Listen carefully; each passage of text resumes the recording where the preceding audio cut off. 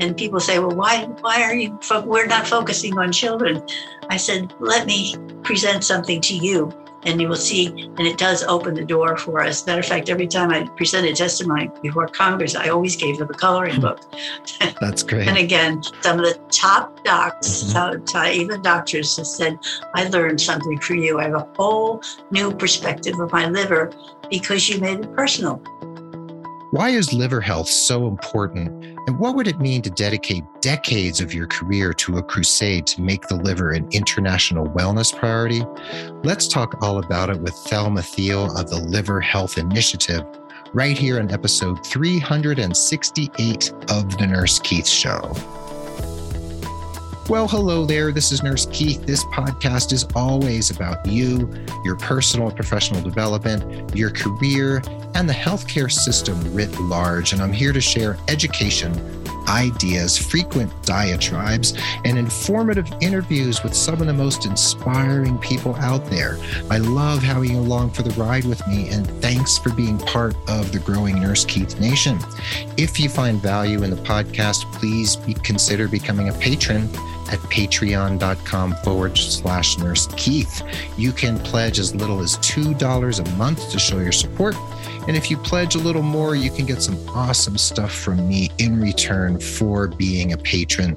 So head over to patreon.com/Nurse Keith to sign up as a patron of the Nurse Keith Show. And did you know that Nurse Keith Coaching is your destination for all things related to your career? That's right. I've completed over 2,000 expert holistic coaching sessions with nurses from all over the world, just like you. And if you'd like to explore that, email me at keith@nursekeith.com to schedule a complimentary chat. And if you mention the show, you get 10% off your first coaching package. The show notes for this episode will be at nursekeith.com/liverhealth. That's nursekeith.com/liverhealth.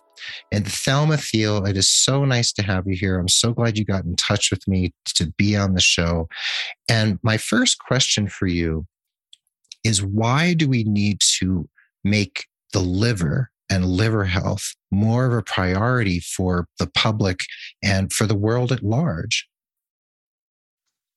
Well, this is the most ignored organ in the world. Unfortunately, it has no mechanism for giving people pain or an indication that it is in trouble. So it has been ignored. And that is one of the major reasons why this is currently absent in schools, in education. We have enormous problems because people just don't know how important their liver is, and they're participating daily in liver damaging activities without a clue of what can be happening inside their liver.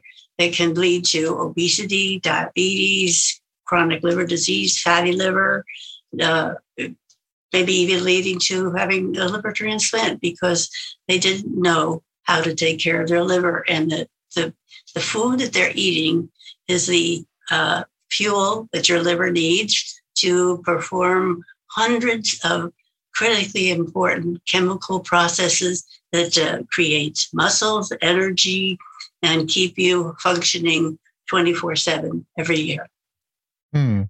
So if it's so important, why, what are the underlying conditions that are causing us to not focus on it in terms of public health and education of the citizenry and education of healthcare providers? Because we talk a lot about cancer, we talk about heart disease, we talk about kidney disease, we talk about all of these things on a regular basis. So what is it that's preventing this from being more of a priority? Why is this such an issue?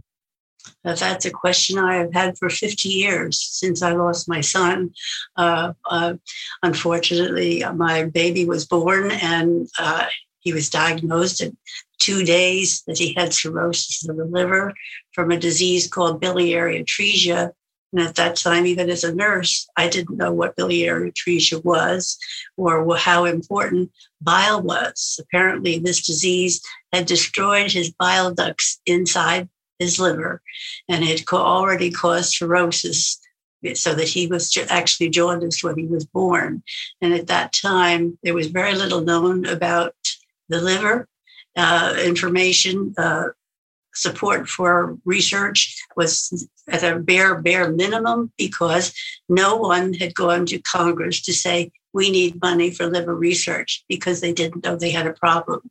There are over 100 different liver diseases, and they are ongoing and not giving anyone any signs or symptoms that they have a problem until the liver is almost at the point of no return. And of course, there were no diagnostic tools to even identify it. And at that point, that many years ago, they thought that 75% of liver disease was related to alcohol, and that was self-induced liver problem. But why there is an ongoing blockage, actually, of promoting liver health education is beyond belief. And I have struggled with this ever since my son died. But it was tragic for 4 heartbreaking years that he suffered every day of his life. And when you go through the list of things that the liver does, like, it makes strong muscles and bones and energy and all this, that doesn't stick with you because you have no idea how important this is. But my son was itching constantly because the bile had backed up in his bloodstream, and that's why he was jaundiced. And apparently that irritated his skin so that he itched constantly, so that broke his sleep. When he took his first baby step, he fell and fractured his hip. He was strung up in traction for weeks away from home. And finally, when we got him home, I watched him every second of the day, but I turned my back and he turned around and he broke his other hip and his tibia. And this time, the doctors put him in a body cast. And can you imagine the torture that he was going through with itching inside of a body cast and not able to touch it? I would spend hours trying to soothe him and keep him from really scratching and being unhappy, whatever. It was just terrible. And of course, he had diarrhea every day. And I didn't realize that diarrhea was carrying away the vitamins and nutrients that were unable to be released because he couldn't get the bile out of his liver. The liver cell was still making the bile. It was supposed to be collected in the gallbladder.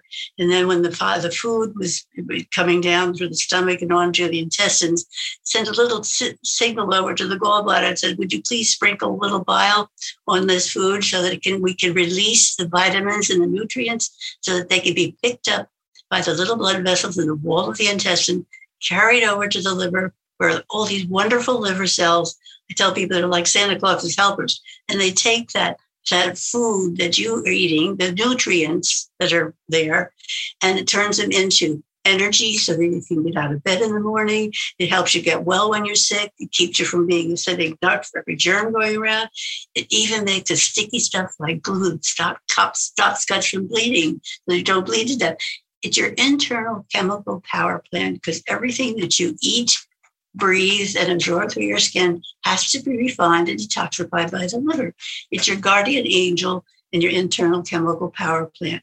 Now, when you take drugs and alcohol, same thing happens. It goes down to your stomach, goes over to your intestines, picked up, goes over to your liver. And what does it do? It kills off those liver cells. And those, I tell people that dead liver cells are Santa Claus's helpers. They say, well, some nurses that I spoke to, they said, now we know what cirrhosis is. It's dead Santa Claus's helpers. I said, you'll never forget it.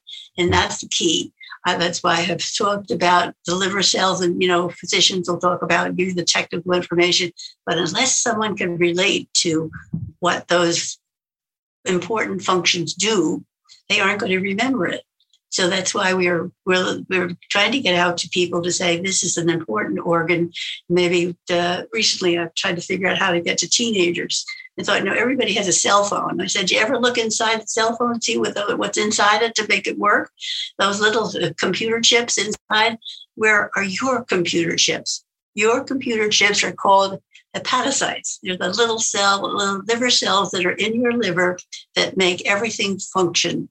And it's what, you don't have an electric cord that plugs in to get the energy to keep you going. But what is the energy that you need? It's the food that you eat. And that's why we're telling people, eat this, don't eat that. But again, unless you have the reason why, what that bad food, what the overdose of sugars and starches, etc., is damaging those little liver cells, the computer chips in your body, and without your knowing it. So again, we have a real problem with trying to get that message to people to understand, why are you telling me not to eat this and to eat that? Mm-hmm. You have to understand why, and that's the missing piece. And unfortunately, the people who hold the money to support research and education, the teachers don't know about the liver. It's not in schools, so we're not teaching children. And the people who hold the money, they don't know how important the liver is, and they just talk about something else.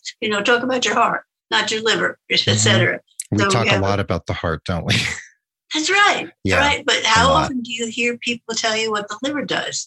Actually, never, other than you, for the most part. And so, first of all, I'm really, really sorry about your son. I know it was 50 years ago, but that doesn't erase the tragedy and the trauma and pain of a loss like that. So I'm so sorry.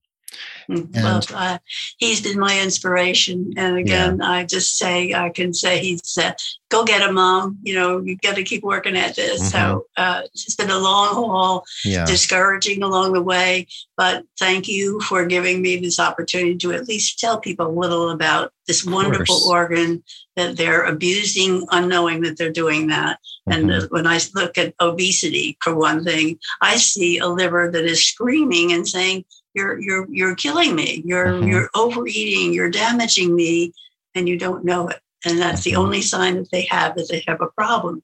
So we're really trying very hard to inform people and get them involved in participating in their own health care. Yeah. Well, Thelma, let's take a step back for a second. And when did you become a nurse? When did you enter the profession? Now you're getting back to my age, whatever. I joined the United States Cadet Nurse Corps during World War II. Wow. And we had they paid for my training, and we were running hospitals because a lot of the nurses who were trained, they were joining the Army and the Navy. And as a student nurse, we were given tremendous responsibility to really keep the hospitals going at that point. But that was the basis of my information about it was a 3-year program. And years later, I went back to college and got my degree, and I have a BA degree. So just having those degrees has helped me along the line. And I would never have wondered or imagined the doors that have opened for me because I have that nursing background. It's just been amazing. So World War II. So you were working here in the States, or did you ever go overseas as a nurse? No, we were at home. We were keeping things going at home to release the trained nurses because they were all going off to war. I see. And as a nurse, through the years, I know that your son got sick about 50 years ago, right? So what was your main interest as you entered the profession? Was there something that had really captured or piqued your curiosity in terms of nursing and healthcare and health in general? I don't know that there was anything specific. I think it was the feeling that I should do something during the war. I think that was the basis of that.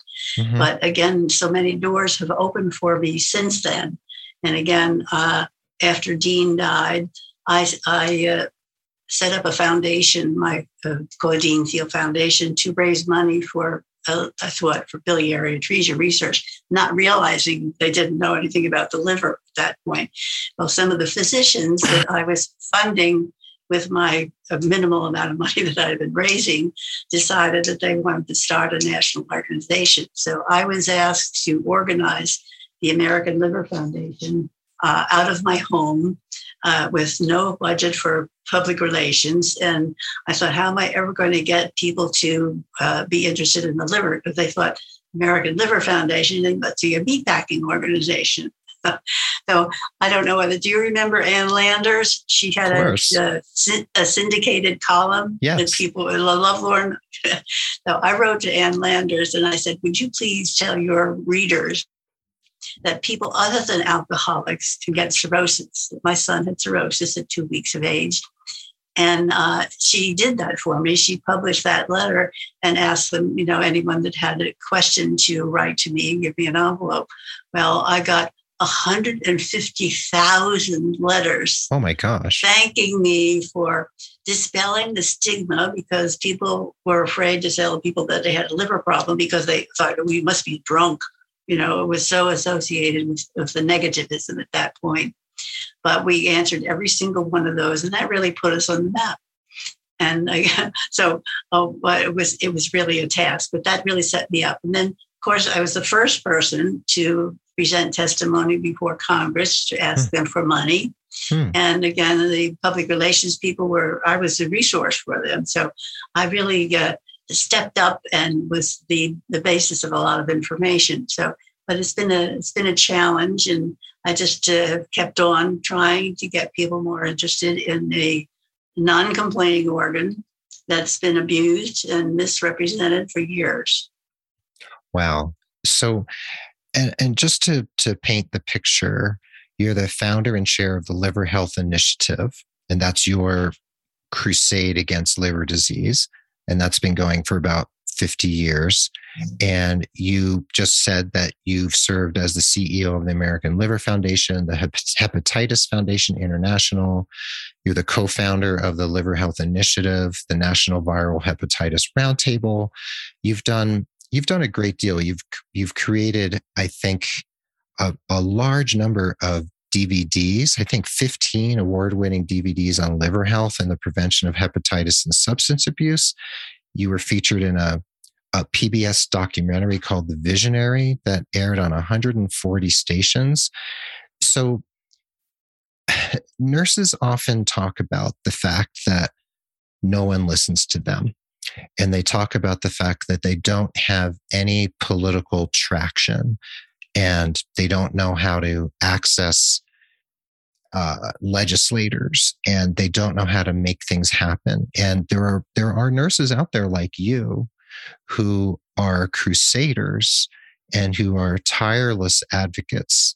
And 50 years is a long time to be advocating for, in a very single-minded way about something that you really care about.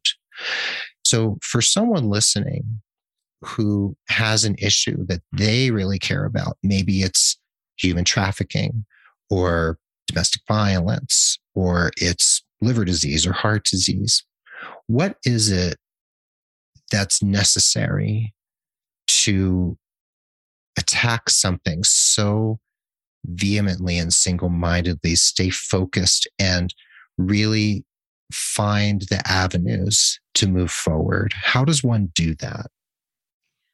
Well, I think individuals need to have a purpose in life. And if they've chosen nursing to be their mission, but they have to have some reason why it's important to them personally, I think. Okay. And that, of course, has been my motivation to feel like I wouldn't want any other child to suffer the way Dean did. And I keep remembering how he was feeling and how he was depending on me as his mom, as a nurse, to take care of him. And yet I didn't have any answers. So it was heartbreaking. And I just feel that maybe this is my mission in life. I don't know, why would I have a child that was destined to have a miserable life all of his life? Never had a day that I'm sure that he felt well. And yet I feel that that has been my mission. And I feel that if I didn't have that, I probably wouldn't be able to pick up in the morning, because I was up at 5 this morning and I work all day. And this has been a long haul. You're mentioning that I've retired 3 times, but I keep seeing well, the Liver Health Initiative is my most recent organization that I've worked. But that was the genesis of that, was that I saw that the National Academy of Science was coming up with, they had a draft of their program for eliminating viral hepatitis, and they didn't even mention the liver or liver prevention education.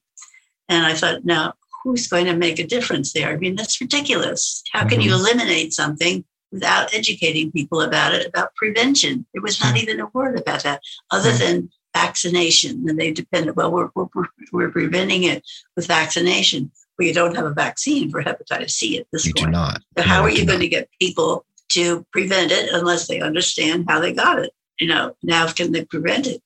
So that was the genesis of my developing the Liver Health Initiative. And I actually started with a high school student who was a senior, because I'm not very good at computers, because at my age, which is, by the way, is 96 at this point, I was not very astute on computers. So I got the high school kids to help me out along the line. And we just started, and I asked questions. You asked me, how do I make it work?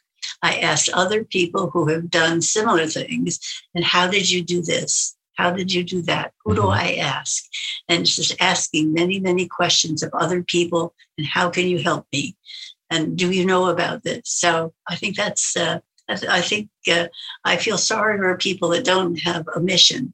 I know my nephew just retired, and he had a business up by Wrigley Stadium, and because of the COVID, he had to close down. Well, he suddenly didn't have a mission, and I just felt sorry for him because he was lost. He didn't. That was his whole life. Yes, and he didn't have a plan for his future. And I thought, that's sad. So I think if we can give high school students the passion or a mission, by educating them and saying, this is a problem and we need to find a solution. Find a problem and try to solve it. And I think that's what you should encourage other people to do. So if there's something that is of an issue to you, see what you can do about it and find out, talk to other people. That's really excellent advice. And that's often what nursing is about. It's about communication and education. That's really one of the underpinnings of what we do as nurses. And when we come back from the break, I want to talk about the work you've done around creating coloring books in English and Spanish for children, and your recognition as the liver lady, and the curricula you've created, and the communication techniques and strategies that you've championed all along. So how does that sound for the second half? That sounds great. That's what I'd like to do. Okay. So hang in there with us, and we'll be right back for the second half of episode 368 of The Nurse Keith Show. So now we're going to take a pause for the cause for just a moment.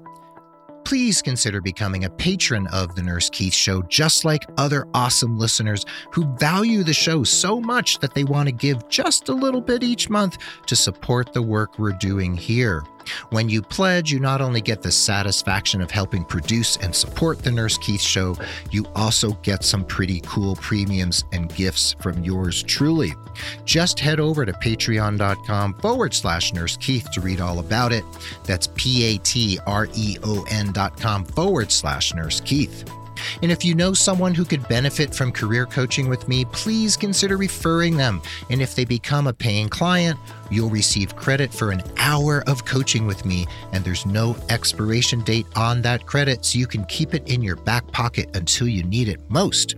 And remember that you can refer as many people as you like and continue to earn those coaching credits. What an incredible deal.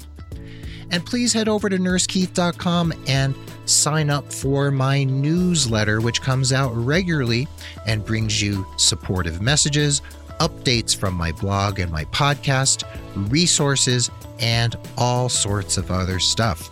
Remember, nursekeith.com, sign up for that newsletter, and you'll also get a free download from me as my gift to you. Anyway, those are my sincere asks today. So now, let's dig back into today's topic without further ado.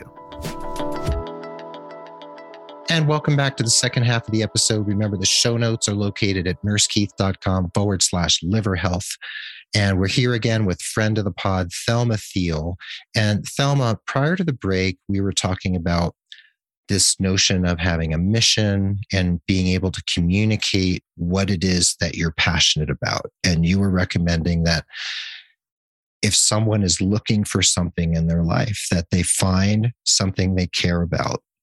And then that becomes the focus, that becomes their mission. And you've demonstrated that over 5 decades. And, you know, having become a nurse during World War II, and then suffered this terrible experience with your son, Dean, and having to nurse him through some very hard years of suffering. And then that created your personal connection to this mission because of his liver disease. And you were talking about how if someone can find that thing, that one thing, that can really become a real reason for being, a real driving force.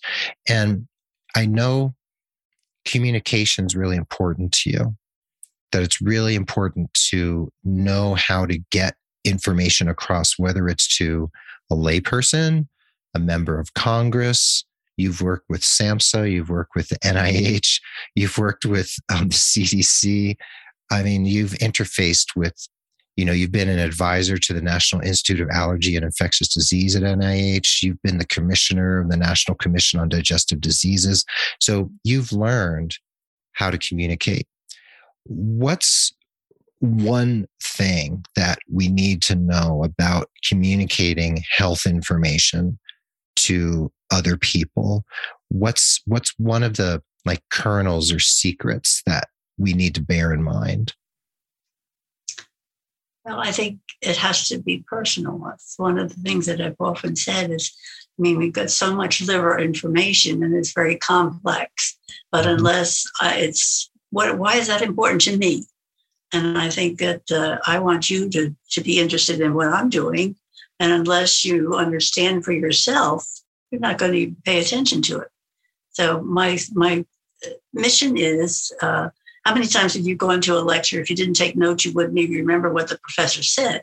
Mm-hmm. So and of course they use PowerPoint, and I don't like PowerPoint because I figure people are just they're scribbling notes and watching the PowerPoint and not paying attention to me. I said, just listen to me, and I will tell you stories that you'll remember. You might not remember the facts. When you go to church, you don't listen to you won't remember the Bible verses, but you remember the stories that he tells, So I think that's kind of the basis of what I was doing and trying to get people interested. So I said, you wouldn't have been able to get out of bed this morning if it hadn't been for your liver feeding you back some of the energy that it stored from the meal you ate last night. You would be limp as a puppet. You would be able to sit up or think or even talk. And then when you hopped out of bed, you put on your jogging shorts. I know you did that this morning before you got up. Mm-hmm. Because you're worried about those globs of cholesterol building up in your blood vessels. Mm-hmm. Did you know that it's the liver that controls the production and excretion of cholesterol? And if we knew why it was bad in some people and good in others, we wouldn't have so many heart attacks, wouldn't have so many gallstones. But they're looking for the answers for that, and hopefully we'll find them soon. And then when you went into the bathroom, and I don't know if you shave every morning. I see you have a little fuzzy chin there. But if you dipped your chin shaving, you'd be mopping up your chin all day if your liver wasn't making a clotting factor. Yes. I hope when you reach for the toilet paper to stick on your bloody chin the next time you think of your liver. Mm. Mm-hmm. And then when you went into the kitchen to eat your breakfast, well, you wouldn't have been able to digest your breakfast if it hadn't been for your liver making that nasty tasting green stuff called bile. Mm-hmm. Bile, the only thing people know about is when they get sick to their stomach. And the bile is like liquid gold. It has two jobs. It acts as a detoxifier. It takes the poisons and the toxins in the alcohol, the drugs that you take, or the environmental pollutants that you breathe in, or the nitrogenous wastes that are created by your internal processes that are turning the food you eat into muscles and energy, et.cetera. But the other job it has is act as a detergent, like the dishwasher stuff. Mm-hmm. It breaks up the fats so that the vitamins and the minerals in the food that you eat can be released, because they are essential for the liver cells to use to do their wonderful chemical reactions.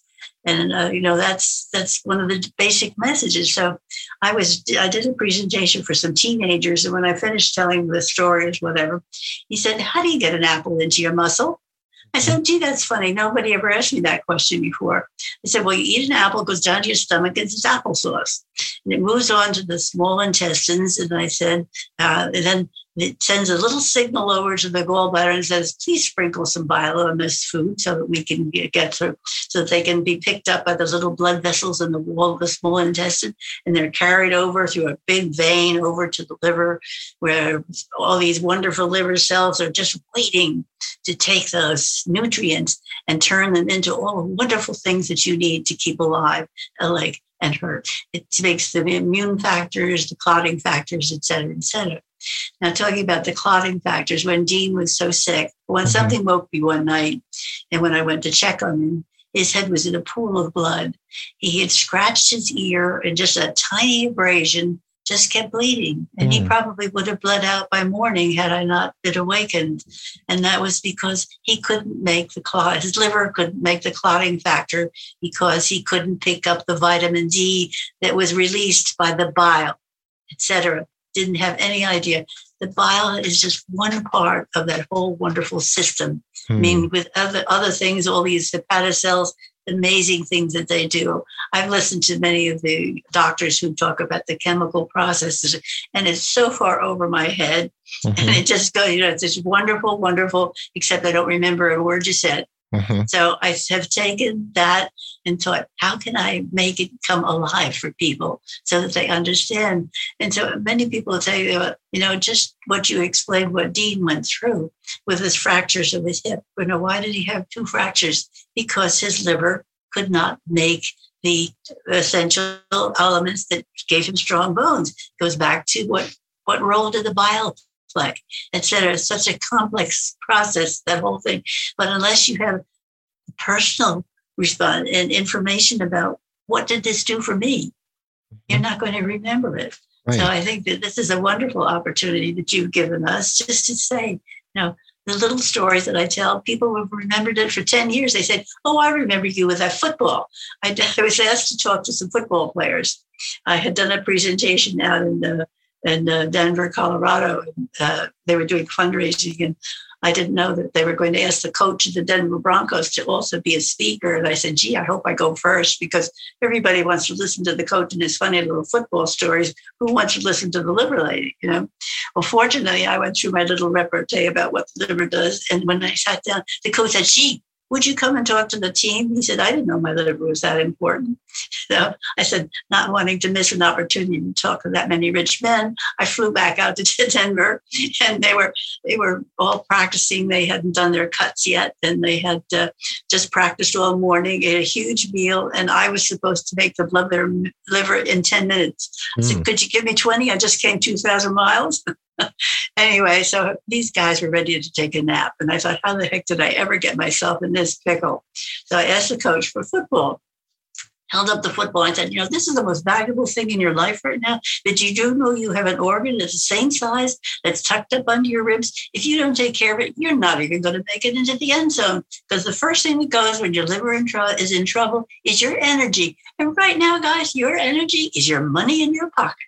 And you can decide how much money you want to make by how well you take care of your liver. I had their attention. Nice one. Nice. Yes, but again, that's what I've done every day. I try to figure out, how can I get to a 4-year-old? So that's where the genesis of my coloring books came from. This has been in the back of my head for a long time, and I have a wonderful artist who made the liver come alive. He created that little liver character. And my first brochure that I ever made was, how can you love me if you don't know me?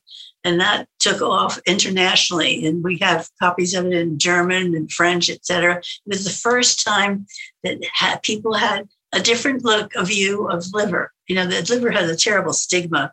People just think of alcohol and drug abuse, et cetera. True. But this gave them an idea of, it does do many things for me. And that started off.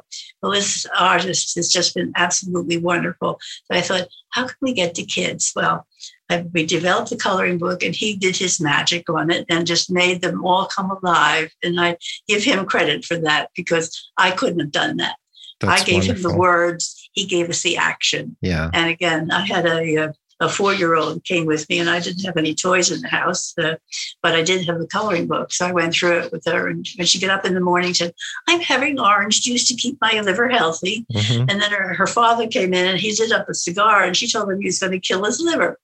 So I thought, at 4 years of age, I'm sure she's going to remember that. I think she will remember that. I mean, when did you learn about brushing your teeth? Are you still brushing your teeth? When did you learn not to step out on the street when you look both ways before you cross the street? I said, let's get to the children. And of course, the magic of it is that this has opened the door to the adults. We've reached more adults with our coloring books because the kids will take it home to mom and dad who are ignorant about the liver, and they'll go through it and they will learn something, and maybe even other family members. So it's a way of reducing the stigma associated with liver, getting to a population that is so important. When you saw, we have the Spanish subtitles on some of them. And again, it opened the door for communication with mom and dad, and helps them in learning, etc. So they've been a wonderful access for us. And people say, well, why are you, we're not focusing on children. I said, let me present something to you, and you will see, and it does open the door for us. Matter of fact, every time I presented testimony before Congress, I always gave them a coloring book. And that's again, great. Some of the top docs, even doctors, have said, I learned something from you. I have a whole new perspective of my liver because you made it personal. So what I'm hearing, Thelma, is one, that you have to have a story.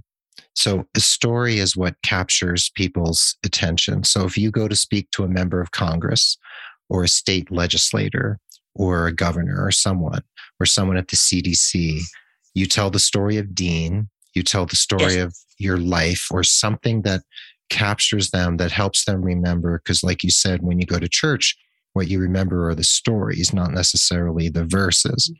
And what I'm also hearing is that you have to think of creative ways to reach people. So, a PowerPoint, informational brochure with lots of medical jargon, that's not necessarily going to really capture people, but the coloring book is brilliant. And I think you're right that children hear messages and can carry those through their lives. And they also, like you said, physically carry that coloring book back to their parents. And you're also translating into different languages. So that sounds like that's been really important to you too. You mentioned a number of languages that it's been translated into.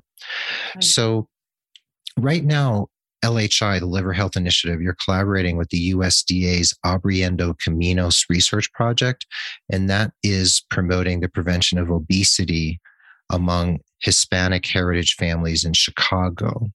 So how did that come about, and why is it a focus on Hispanic heritage families? What are you looking at specifically? Well, I happened to read an article about Abriendo Caminos program, and they mentioned one person.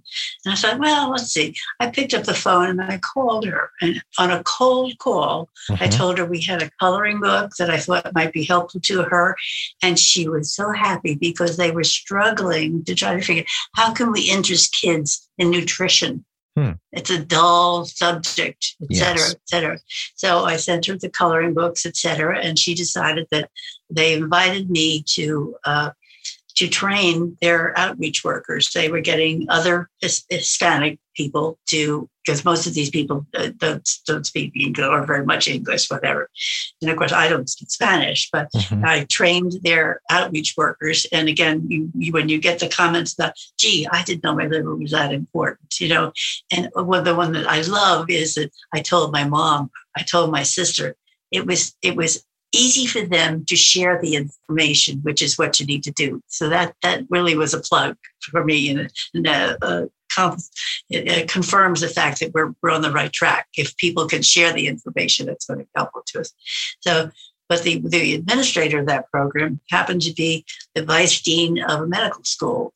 And she was so impressed that she asked me to talk to the medical students, because one of the things in you go to a physician, number one, he doesn't have time to go beyond just learning about what your problem is, to take the time to educate you.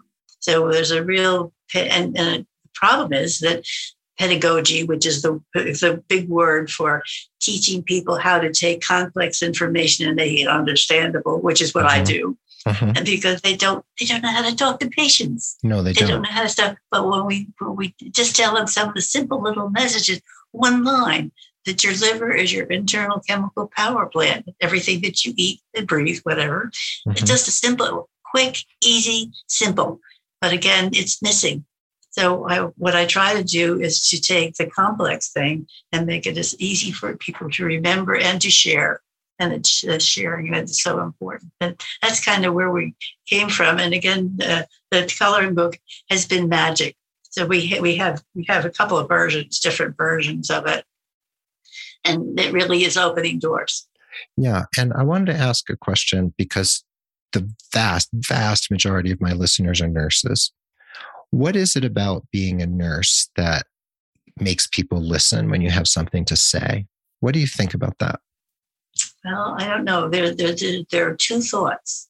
When you go to Congress, the lobbyists tell us that the congressional people like to listen to nurses because the doctors are always asking for money and the nurses tell them what's going on.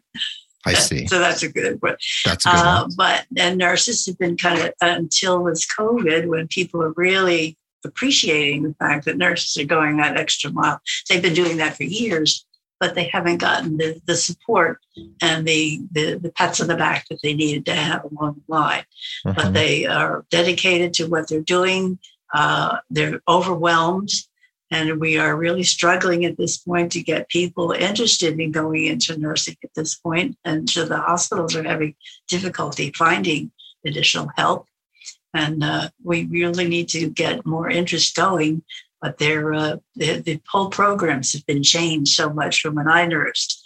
I got more of the hands-on type of nursing education, whereas they're getting much more complicated. I couldn't go back into nursing at this point. It's too complicated with all the equipment that they have, et cetera. Right. It was really much more basic years ago.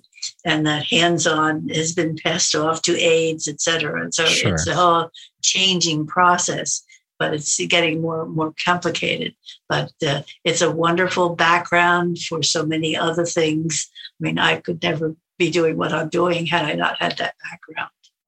I'm glad to hear that. And, the Gallup poll shows us every year, 20 years running now, that the public trusts us, right? So that means, like you said, members of Congress want to listen to us too. So that does say a lot to the power, even though nurses often feel disempowered and they feel like they don't have a voice. There's many people who want to listen.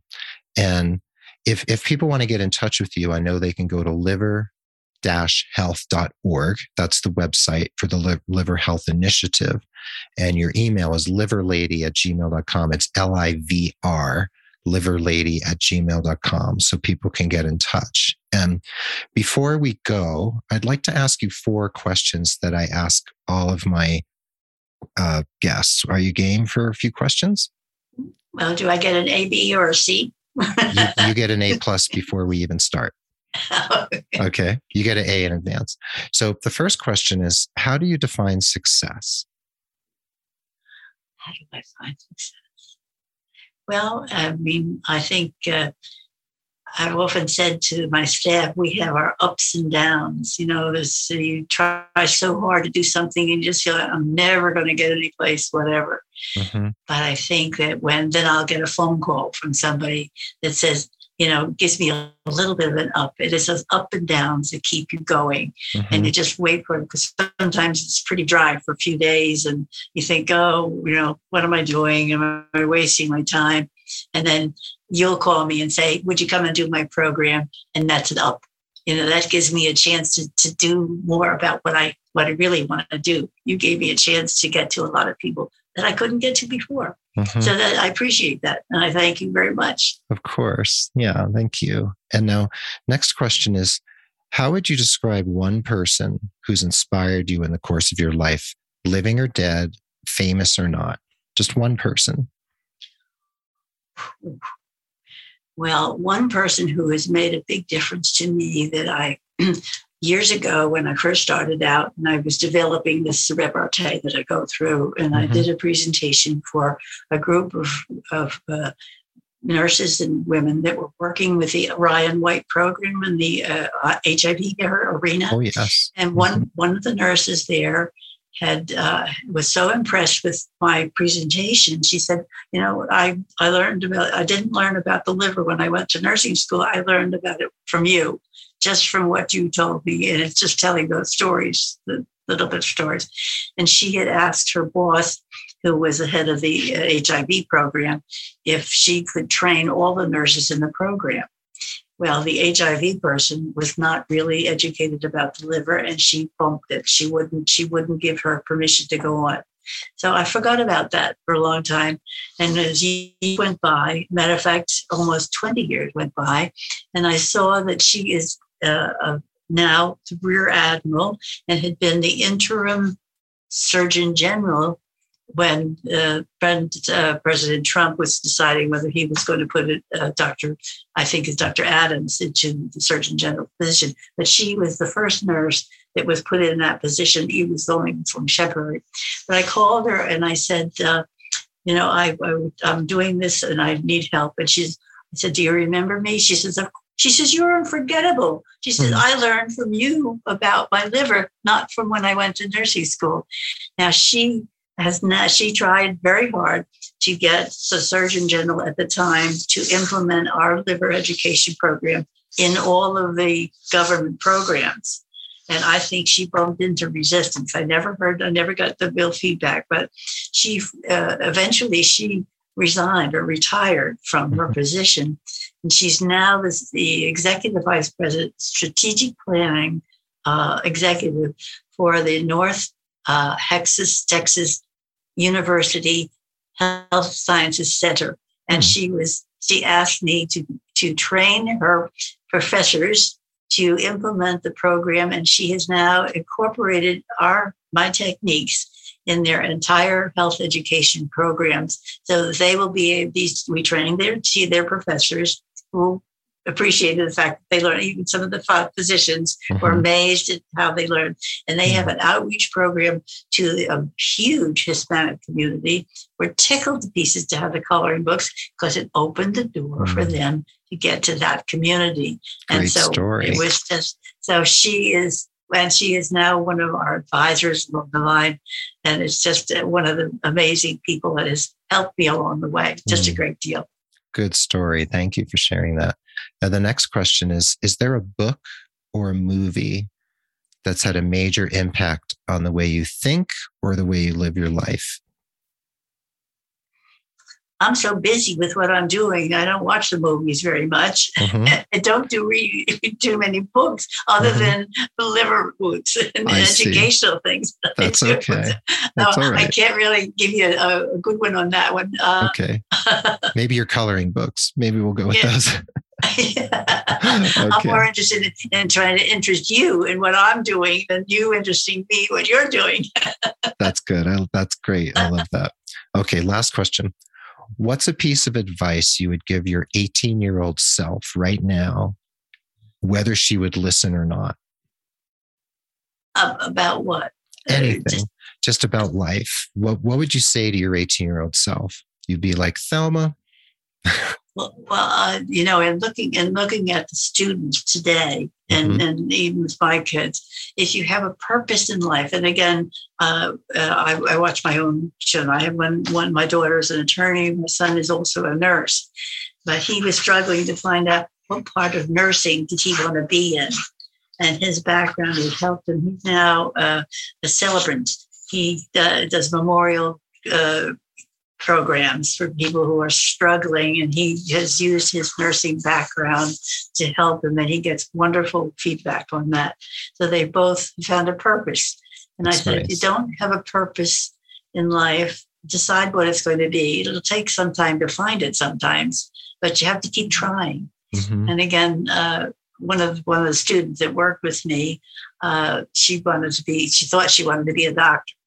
So she was a scribe. She worked in the hospital at night trying to take the notes from the doctors, et cetera. And she got an inside view of the medical community and decided that's not for me. But she had a test of it. And when she came to work with me, she learned that public health was much more interesting than going into the medical field. Mm-hmm. And it just gave her a purpose. So I keep encouraging, try it, see if you like it. Don't jump in with both feet until you know whether you're really going to like it. So test things along the line.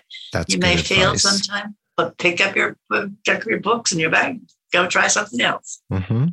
Very good advice. Well, Thelma, you're a great storyteller. And I think that is a testament to your success and this 50-year campaign that you've waged in terms of your passion about educating others about liver health and liver disease and prevention. So thank you for being a voice of reason and passion and education and being such an amazing nurse out there in the world. And thanks for being here with us on the Nurse Keith Show. Well, thank you very much for having me. It's been a help, and I just help me get the word out. That's what I'm going to do. Of course. Well, there you have it. Thanks for listening to this episode. Remember, the show notes will be at nursekeith.com/liver health, and you can go to liver-health.org to learn more about Thelma Thiel and all the great work she is doing in the world. I hope you feel uplifted and empowered from this episode. And remember what Thelma said about finding a mission, finding something you're passionate about, and having a focus on making that thing the driving force in your life. And remember, if you need personalized holistic career coaching, check me out. Get in touch at nursekeith.com, mention Thelma or the show and get 10% off your first coaching package. And you can become a patron at patreon.com if you'd like to support the show. We're a proud member of the Health Podcast Network at healthpodcastnetwork.com. We're produced by Rob Johnston of 520R Podcasting, and Mark Cappy-Speason is our stalwart social media ringmaster. Before we say goodbye, I'll leave you with this quote, one of my favorites by the musician Robert Fripp. He said, "May my living honor my parents, and may my living repay the debt of my existence." And Thelma Thiel is an example of someone whose living has certainly more than repaid the debt of her existence. Be well, dig deep, seek joy, keep in touch. This is Nurse Keith saying adios till next time from beautiful Santa Fe, New Mexico. And new friend of the pod and my new friend, Thelma Thiel, saying adieu from the Liver Health Initiative. The Liver Health Initiative. Thank you, Thelma. Thanks for everyone for being here, and we will catch you on the proverbial flip side.